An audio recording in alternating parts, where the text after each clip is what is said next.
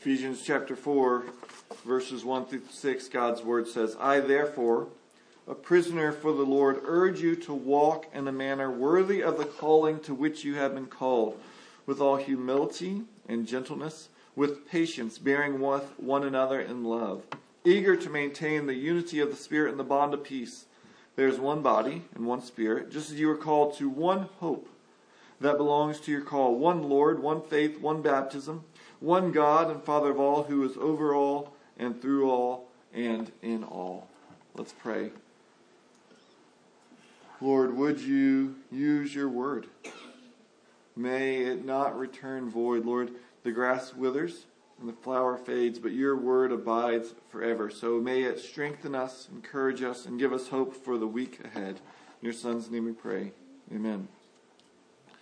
Well, throughout time, Christians have tried various ways to pass on the faith to their children. One method has been a catechism, a set of questions and answers that walks through the important aspects of the faith. Well, B.B. Warfield, in seeking to encourage parents in the use of what is called the shorter catechism, told the following story. It was the middle of the Civil War, and one town in the Midwest was filled with rioting. Yet in the midst of the chaos, in the midst of the pandemonium, one man confidently walked right down the street through the midst of the chaos. His poise was so great that people were like magnetically drawn to him, watching how could he have such character in the midst of all that's going on. One man, remembering how his mother had told him not to stare at strangers, was waiting for the confident man to pass by so that he could stop staring, but instead he found himself, like a magnet, drawn to turn around at the man. And yet to his shock, when he turned, he realized the man had stopped and turned around and was staring at him. He came up and pressed him in the chest and asked, "What is the chief end of man?" And somewhat relieved, as he'd memorized the shorter catechism, he said, "Why, it is to glorify God and enjoy him forever." And the stranger said to him, "You know, I knew you must be a shorter catechism boy by your looks." And the man said, "You know, that's exactly what I was thinking about you." Now, the point in sharing that story is not that you go memorize the shorter catechism. Rather, I share the story to illustrate how when we come to know the truth of God and his word, it changes us. In this case, the men grew in confidence and assurance that even in the midst of chaos, they were not unnerved, for they knew and trusted God's control and goodness. And as we come to know more of Christ, as we come to love him more, it changes us. The emphasis of our passage this morning is, since we know Christ, let us seek to live like Christ. This emphasis is what we saw a couple weeks ago when we noted how Ephesians 1 through 3 is all about instruction about Christ, and then Ephesians 4 through 6 is all about how to live in light of that. We're first instructed in who God is, and then only after that are we instructed in how to live. Well, this morning we're going to be shown 4 things. First, we're going to be shown that we should be walking worthily of our calling. Then 3 aspects of that are given: walking humbly, walking gently, and walking patiently. So first, walking worthily, we see that in the first verse, because Paul begins this second section of the letter by using the metaphor of walking. And if you look down in your Bible, notice some other places. Chapter 4, verse 17, he says, "Now this I say and testify in the Lord, that you must no longer walk as the Gentiles do in the futility of their minds." Or if you look at chapter 5, verse 1, he says, "Therefore, be imitators of God as beloved children, and walk in love as Christ loved us and gave himself up for us." Or look down, chapter 5, verse 7. "Therefore, do not become partakers with them. For at one time you were darkness, but you are now in the light. Walk as children of the light." Or chapter 5, verse 15. "Look carefully then how you walk, not as unwise, but as wise." And so Paul is using this metaphor of walking over and over to highlight that being a Christian is not merely a past event. I walked an aisle, I was baptized, I prayed a prayer. Rather, the Christian life is something that's ongoing. It's not a frenetic sprinting or an aimless wandering. Rather, the Christian life should control your whole life. It is your conversion till the day God calls you home. And Paul strongly implores us to walk worthy of our calling by writing, I urge you. The strength of this exhortation can be seen how this word is used in other places. For example, Mark chapter 1, verse 40, a leper came to Jesus, and it says, and the leper came to Jesus, imploring him, that's the same word, and kneeling said to him, if you will, you can make me clean.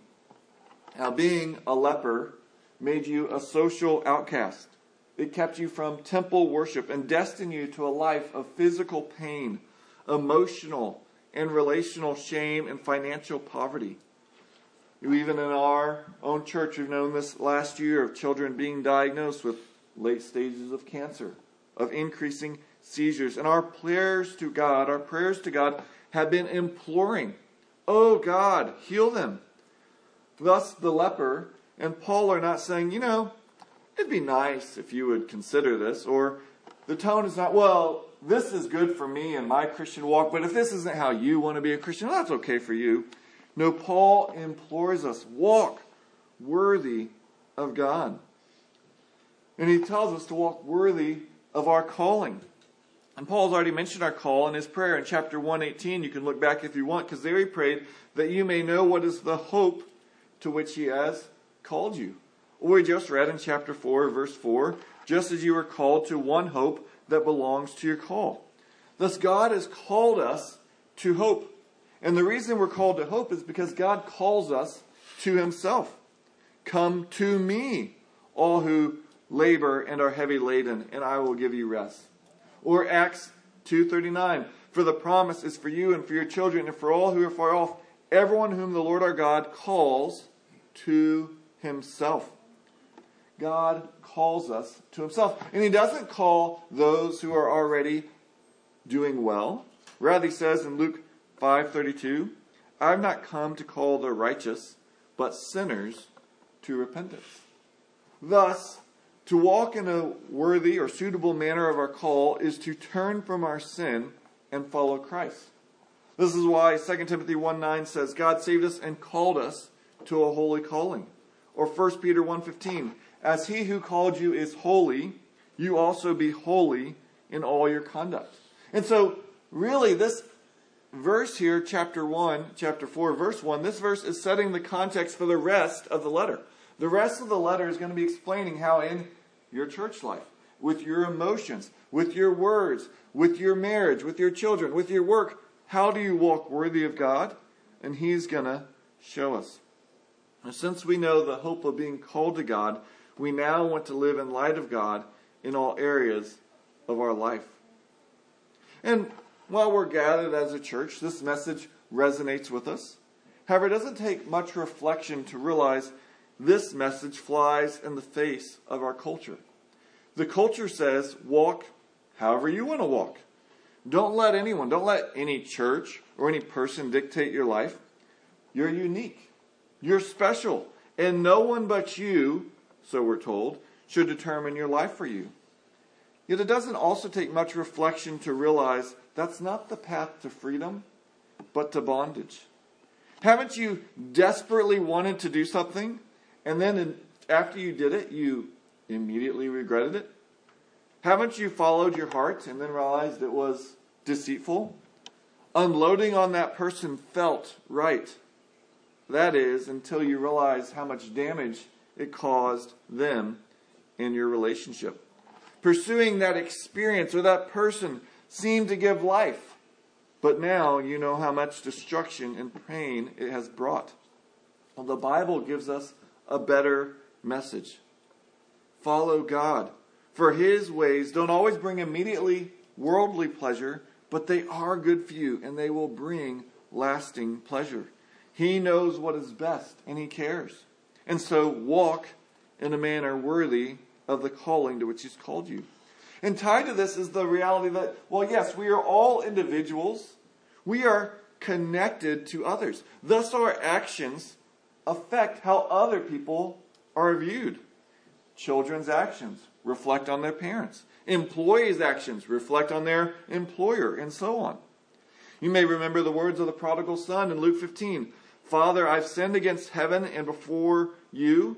I am no longer worthy to be called your son. His actions brought shame not just upon him, but upon the family. So he is not worthy to be associated with the family anymore. Well, we are called to Christ, to be like Christ, and we represent Christ to the world. Thus, walk worthy of your calling, since you're not just affecting your family, but God is at stake. The amazing news, though, is though we often do dishonor God's name, He's faithful and just to forgive us our sins and cleanse us from all unrighteousness. Knowing God's amazing grace to welcome us back and forgive prodigals like us then leads us to the second thing, that we are to walk humbly. Walking humbly, he says at the beginning of verse 2, or walk with humility. But it's interesting, being humble to this culture, the Ephesian culture, was not something they aspired to. One commentator notes, being humble was much despised in the ancient world. The Greeks never used their word for humility in a context of approval, still less of admiration. Instead, they meant by it an abject, servile, subservient attitude, the crouching submissiveness of a slave. But we're in Ephesians. Flip over one book to Philippians chapter 2. We read it earlier, but I want to highlight verses 3 through 7. So Philippians chapter 2, verses 3 through 7. It says, do nothing from selfish ambition or conceit. And then there's a contrast, but in humility. So the contrast with humility is selfish ambition, conceit. But in humility count others more significant than yourselves. Let each of you look not only to his own interests, but also to the interests of others. Have this mind among yourselves, which is yours in Christ Jesus, who though he was in the form of God, did not count equality with God a thing to be grasped, but emptied himself by taking the form of a servant, by being born in the likeness of men. Thus the clear contrast of humility is selfish ambition. You may be familiar with the Greek mythology of Narcissus, a handsome young man who was walking along and he saw his reflection in a pool of water. And he so loved that picture in the water, he wouldn't leave.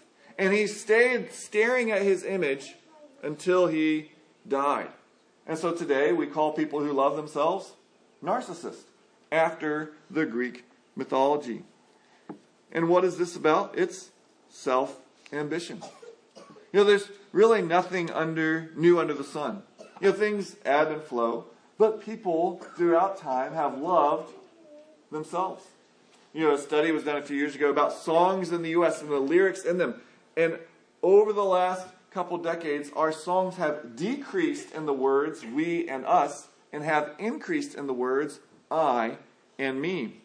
One famous singer even famously said, I'm teaching people to worship themselves.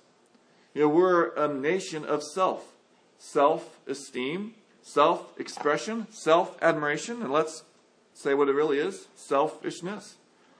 And the problem with narcissists and us is that we don't have an accurate view of ourselves. In Ephesians, back to Ephesians, and Ephesians has reminded us, has helped us get away from the carnival-like mirrors that we see of ourselves. Sometimes we're tall and skinny, sometimes we're wide and fat, but we never get an accurate picture. But Ephesians has reminded us of the truth about us, the world, and God. Well, what have we seen in Ephesians? Well, we've seen that this world was made by God, for God, and He works all things according to the counsel of His will. He's in control. Thus, life is not about us. We are not the center of the universe. Not only that, but though we rebelled against God and were dead in our sins, God loved us. He sent His Son to die for us and raised us to newness of life. In other words, all we deserved was His anger and punishment, but instead, all He pours out on us due to Christ is grace, love, and kindness. Thus, true humility is not walking around saying I'm worthless. It's the difference of realizing I'm unworthy of God's love, but that doesn't mean I'm worthless.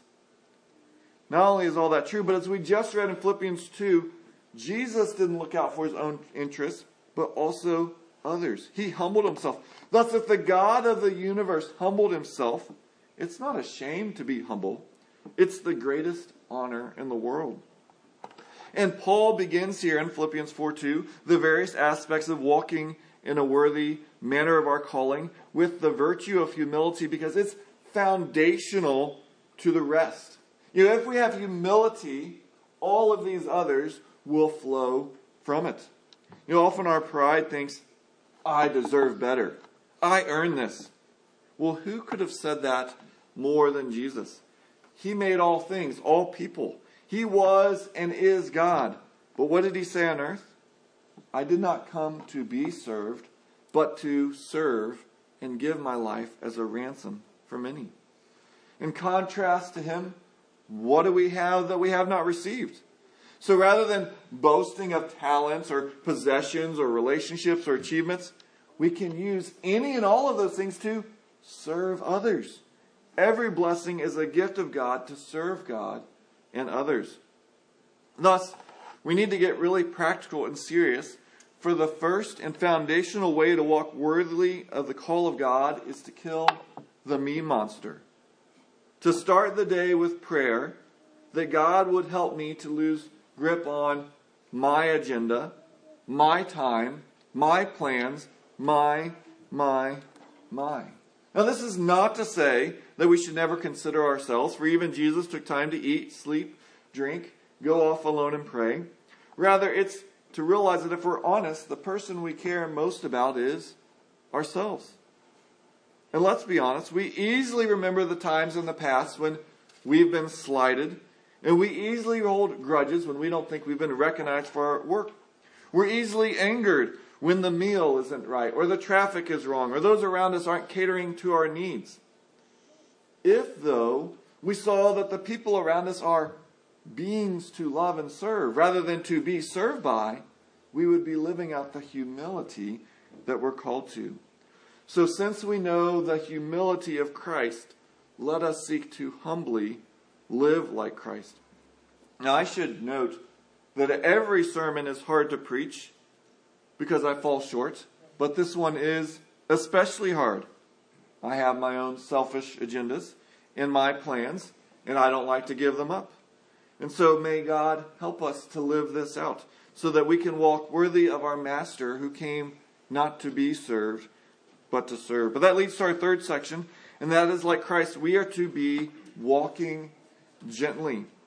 I was reminded this week of an amazing fact. In the four Gospels, Matthew, Mark, Luke, and John, we're given all these wonderful pictures of our Savior. And yet only in one place is Jesus describing his heart, meaning his animating center.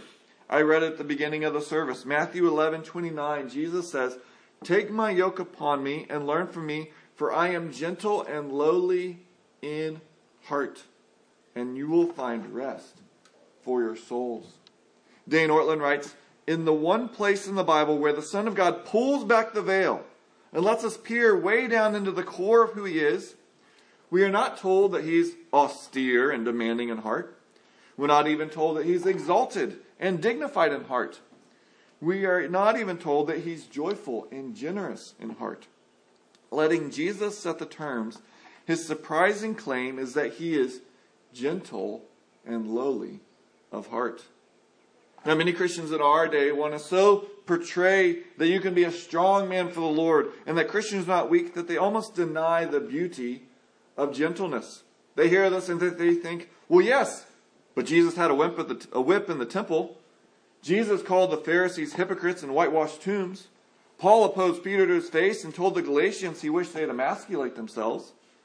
Well, yes, there is wisdom, for every situation is not the same. If a rabid dog comes running into your yard, it's not the time to be gentle. It's the time to be strong and firm. And Jesus and Paul did have strong words and angry reactions, but those are the exceptions, not the norm. Paul writes in 1 Thessalonians 2:7, "But we were gentle among you, like a nursing mother taking care of her own children." He instructs the churches, the church leaders should be not violent, but gentle. And when Jesus describes his very heart, he himself says, I am gentle and lowly of heart. Thus, while there might be, and often are, times or circumstances that call for a strong tone or action from us, our normal demeanor should be gentle. And just like humility, gentleness is not a value trait in our culture, nor was it back then. In fact, gentleness, again, was perceived by their society as being something low, like a servant. Now, I grew up in San Antonio, Texas, and there's a basketball team called the San Antonio Spurs. And when I was growing up, the star was David Robinson. He was a really good player, MVP several times, but he had one fault, people said. David Robinson has always been nice, said Detroit's Isaiah Thomas. And their team has always been nice. But do you want to be a bunch of guys who are nice all the time? Or do you want to win championships? And so what was the problem they had? Well, he didn't taunt his opponents.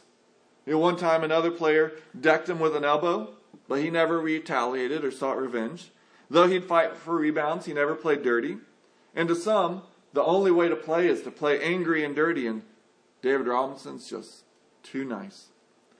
Now, we must be clear that gentleness does not mean weakness. The opposite of gentleness is harshness, not power. Jesus was omnipotent, but he used his omnipotent hand to comfort, not crush. In fact, it's only the strong person who can be gentle. A strong person is able to control their emotions and desires, whereas the weak are led along by their emotions and instincts like an animal. The weak respond to their immediate urges. The strong hold those urges down and act with true gentleness. You don't need any strength of character to lose your cool. A toddler can do that. You need the power of God to be gentle.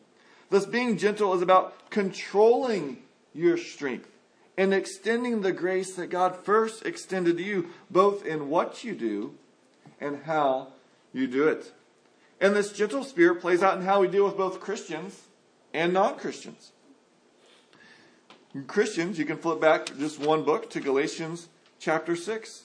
In Galatians chapter 6, verse 1 says, Brothers, if anyone is caught in any transgression, you who are spiritual should restore him in a spirit of gentleness. Keep watch on yourself, lest you too be tempted. So rather than being indifferent to other believers or gossiping about them, we're to talk to them directly about their sin. Notice what it said, though. We're to do this with a spirit of gentleness. If we have the humility we discussed before this, we'll realize we all stumble. We realize, but for the grace of God, go I. Thus, we don't come to them when we see their sin or they sin against us. We don't come to them in anger that seeks revenge for hurting us. We don't come to them in pride thinking we're better than them. How could you ever do that? Instead, we humbly and gently offer the rescuing grace of Jesus Christ because we know that we were once also caught in sin. And this also affects how we act towards unbelievers. Paul writes in 2 Timothy 2, 24 through 25, And the Lord's servant must not be quarrelsome, but kind to everyone, able to teach, patiently enduring evil, correcting his opponents with gentleness. God may perhaps grant them repentance, leading to a knowledge of the truth. You don't need to go online very long to see that our culture delights in seeing our opponents torn to shreds. We don't only want to know that their arguments are wrong, they're dumb. They're stupid. You can see it on conservative, liberal, whatever type of site. They asked one question and then they were dumbstruck. They couldn't even answer the most simple question. That's how dumb they are. Well, gentleness is concerned about winning the person and not just the argument. Gentleness values people and thus doesn't hide behind, well, it's the truth, ain't it? It doesn't wrongly boast, well, I just tell it like it is. Rather, gentleness tells the truth, but in a manner that heals, not hurts. It's the tender cut of the surgeon, not the stab of a knife. So is there an aura of gentleness about you. In your home, when someone forgets to do something or sins against you, do you gently confront or blow up? In your relationships, if someone does or says something against you, are they cringing knowing you're about to rage? Do people have to work on the proverbial eggshells around you because they don't know the next time you're going to lose it? Does your online presence flow with snarkiness, sarcasm, and biting put-downs? Or is there gentle questioning, a welcoming challenge, an understanding ear? Even if they didn't word everything perfectly, I understand what you're trying to say. Proverbs 15:1 tells us, a soft answer turns away wrath, but a harsh word stirs up anger. So since we know the gentleness of Christ, let us seek to live gently like Christ. And this gentleness then leads to our fourth one in Ephesians chapter 4, verse 2. So let us walk with patience. The third characteristic of a walk worthy of God is walking patiently. And this stems from God's character. For 2 Peter 3:9 says, the Lord is not slow to his promise, as some count slowness, but is patient toward you, not wishing that any should perish, but that all should come to repentance. Some people mistake God's patience for a lack of judgment. If that's a grave mistake, for Paul warns in Romans 2:4, not to presume on the riches of God's kindness and forbearance and patience, knowing that God's kindness is meant to lead us to repentance. And the order Paul gives of these various aspects of walking are important. For if we humbly recognize who we are, then we don't take such an offense when people sin against us. And if we're gentle with the wrongs of others, then that will lead to a patient approach to others. Yet, we often lack that humility and gentleness, and thus we're slow to listen to others, quick to speak, and quick to anger. And patience with others is the main focus of this patience here in Ephesians 4:2. Yes, it's good to be patient and waiting for that file to download. It's good to be patient when you're waiting for the letter, or you're in the office or the waiting room, or the day that you're anticipating to come. Yet in this context, notice he expands, the only one he expands on, patience, bearing with one another in love. That's explaining our patience. And these commands, as with all the ones before, are presuming something. In fact, anytime you give a command, it's presuming something in the background. If you hear someone say, make sure you put on plenty of sunscreen, you would presume, well, they're about to go outside and play for a while. They're not about to grab some pizza and go watch a movie. Or if someone says, make sure you buckle up, you would presume that they are about to get in a car and go drive. You wouldn't presume that they're going to go read a book. Each command makes sense in relation to something in the background. Thus, what does Paul presume when he talks to them to walk worthily, humbly, gently, and patiently? It's that we are tempted to not do those very things. That we are prone to consider our life only in relation to me, with no thought to how it affects others around me or God's reputation. That we proudly think we are the center of the universe. That when wronged, it's fine to react with harshness and sass. That I'm quick to be upset with your actions, while patient with my own. In other words, Paul presumes that Christians are still in a fight for holiness. That even as Christians, we will sin against one another. And as for this one here, the third one, he's presuming that we often don't bear with one another in love. That we give up on people. And so he's calling us, bear with one another in love. Now it's important. He said, bear with love. Not just endure those people. Not just bear with them, but you don't really need to worry about loving them. Rather, we're to keep being involved in their life with love. We are good at knowing how to be around people, but not engage with them. We know how to give short answers, avoid them, or commend ourselves. Well, I wasn't rude to them. Yet God calls us to be more than not rude. He calls us to actively love, even those ones that it feels like, oh, that person? Oh, they just walked in. And maybe if I walk this way, I don't have to interact. No, bear with that person in love. The very people who know how to poke your buttons, God wants you to be patient and loving with them. Now we need to be clear that patiently bearing with one another is not a minimizing of sin. We read Galatians 6:1 a minute ago, and it told us to lovingly confront. But notice this when we see someone caught in a sin. As a mentor of mine said, we're not called to be junior Holy Spirits. Yes, there are times to confront people in their sin. But most of the time, we should heed the advice of Proverbs 19:11. Good sense makes one slow to anger, and it is his glory to overlook an offense. Every time you're offended, you don't have to bring it up. You could just overlook it. I'm going to let that one go. But do you have to retaliate every time you're sinned against? Every time they bump you, every time they do something, do you have to make sure, I'm going to make this right? Well, 1 Peter 2:21 through 23 says, "For to this you've been called, because Christ also suffered for you, leaving you an example, so that you might follow in his steps. When he was reviled, he did not revile in return. When he suffered, he did not threaten, but continued entrusting himself to him who judges justly." Christ could patiently endure sin because he was trusting God. Thus, our first response is to try and overlook sin. But there are times we must speak. Not out of anger, vengeance, or hate, but rather out of love. Because when someone is sinning, they're not just hurting you, they're hurting themselves. To love them, we look for the appropriate time to humbly and gently talk to them about their sin. If we love them, we don't allow them to continue in what is harming their life. But rather, as Paul says, we patiently bear it and we seek to help them in love. Love that patiently doesn't retaliate and explode, but also patient love that does not tolerate sin and resign ourselves to others' destructive behavior. The love, in other words, that wants what is best for others and patiently realizes that change often takes time.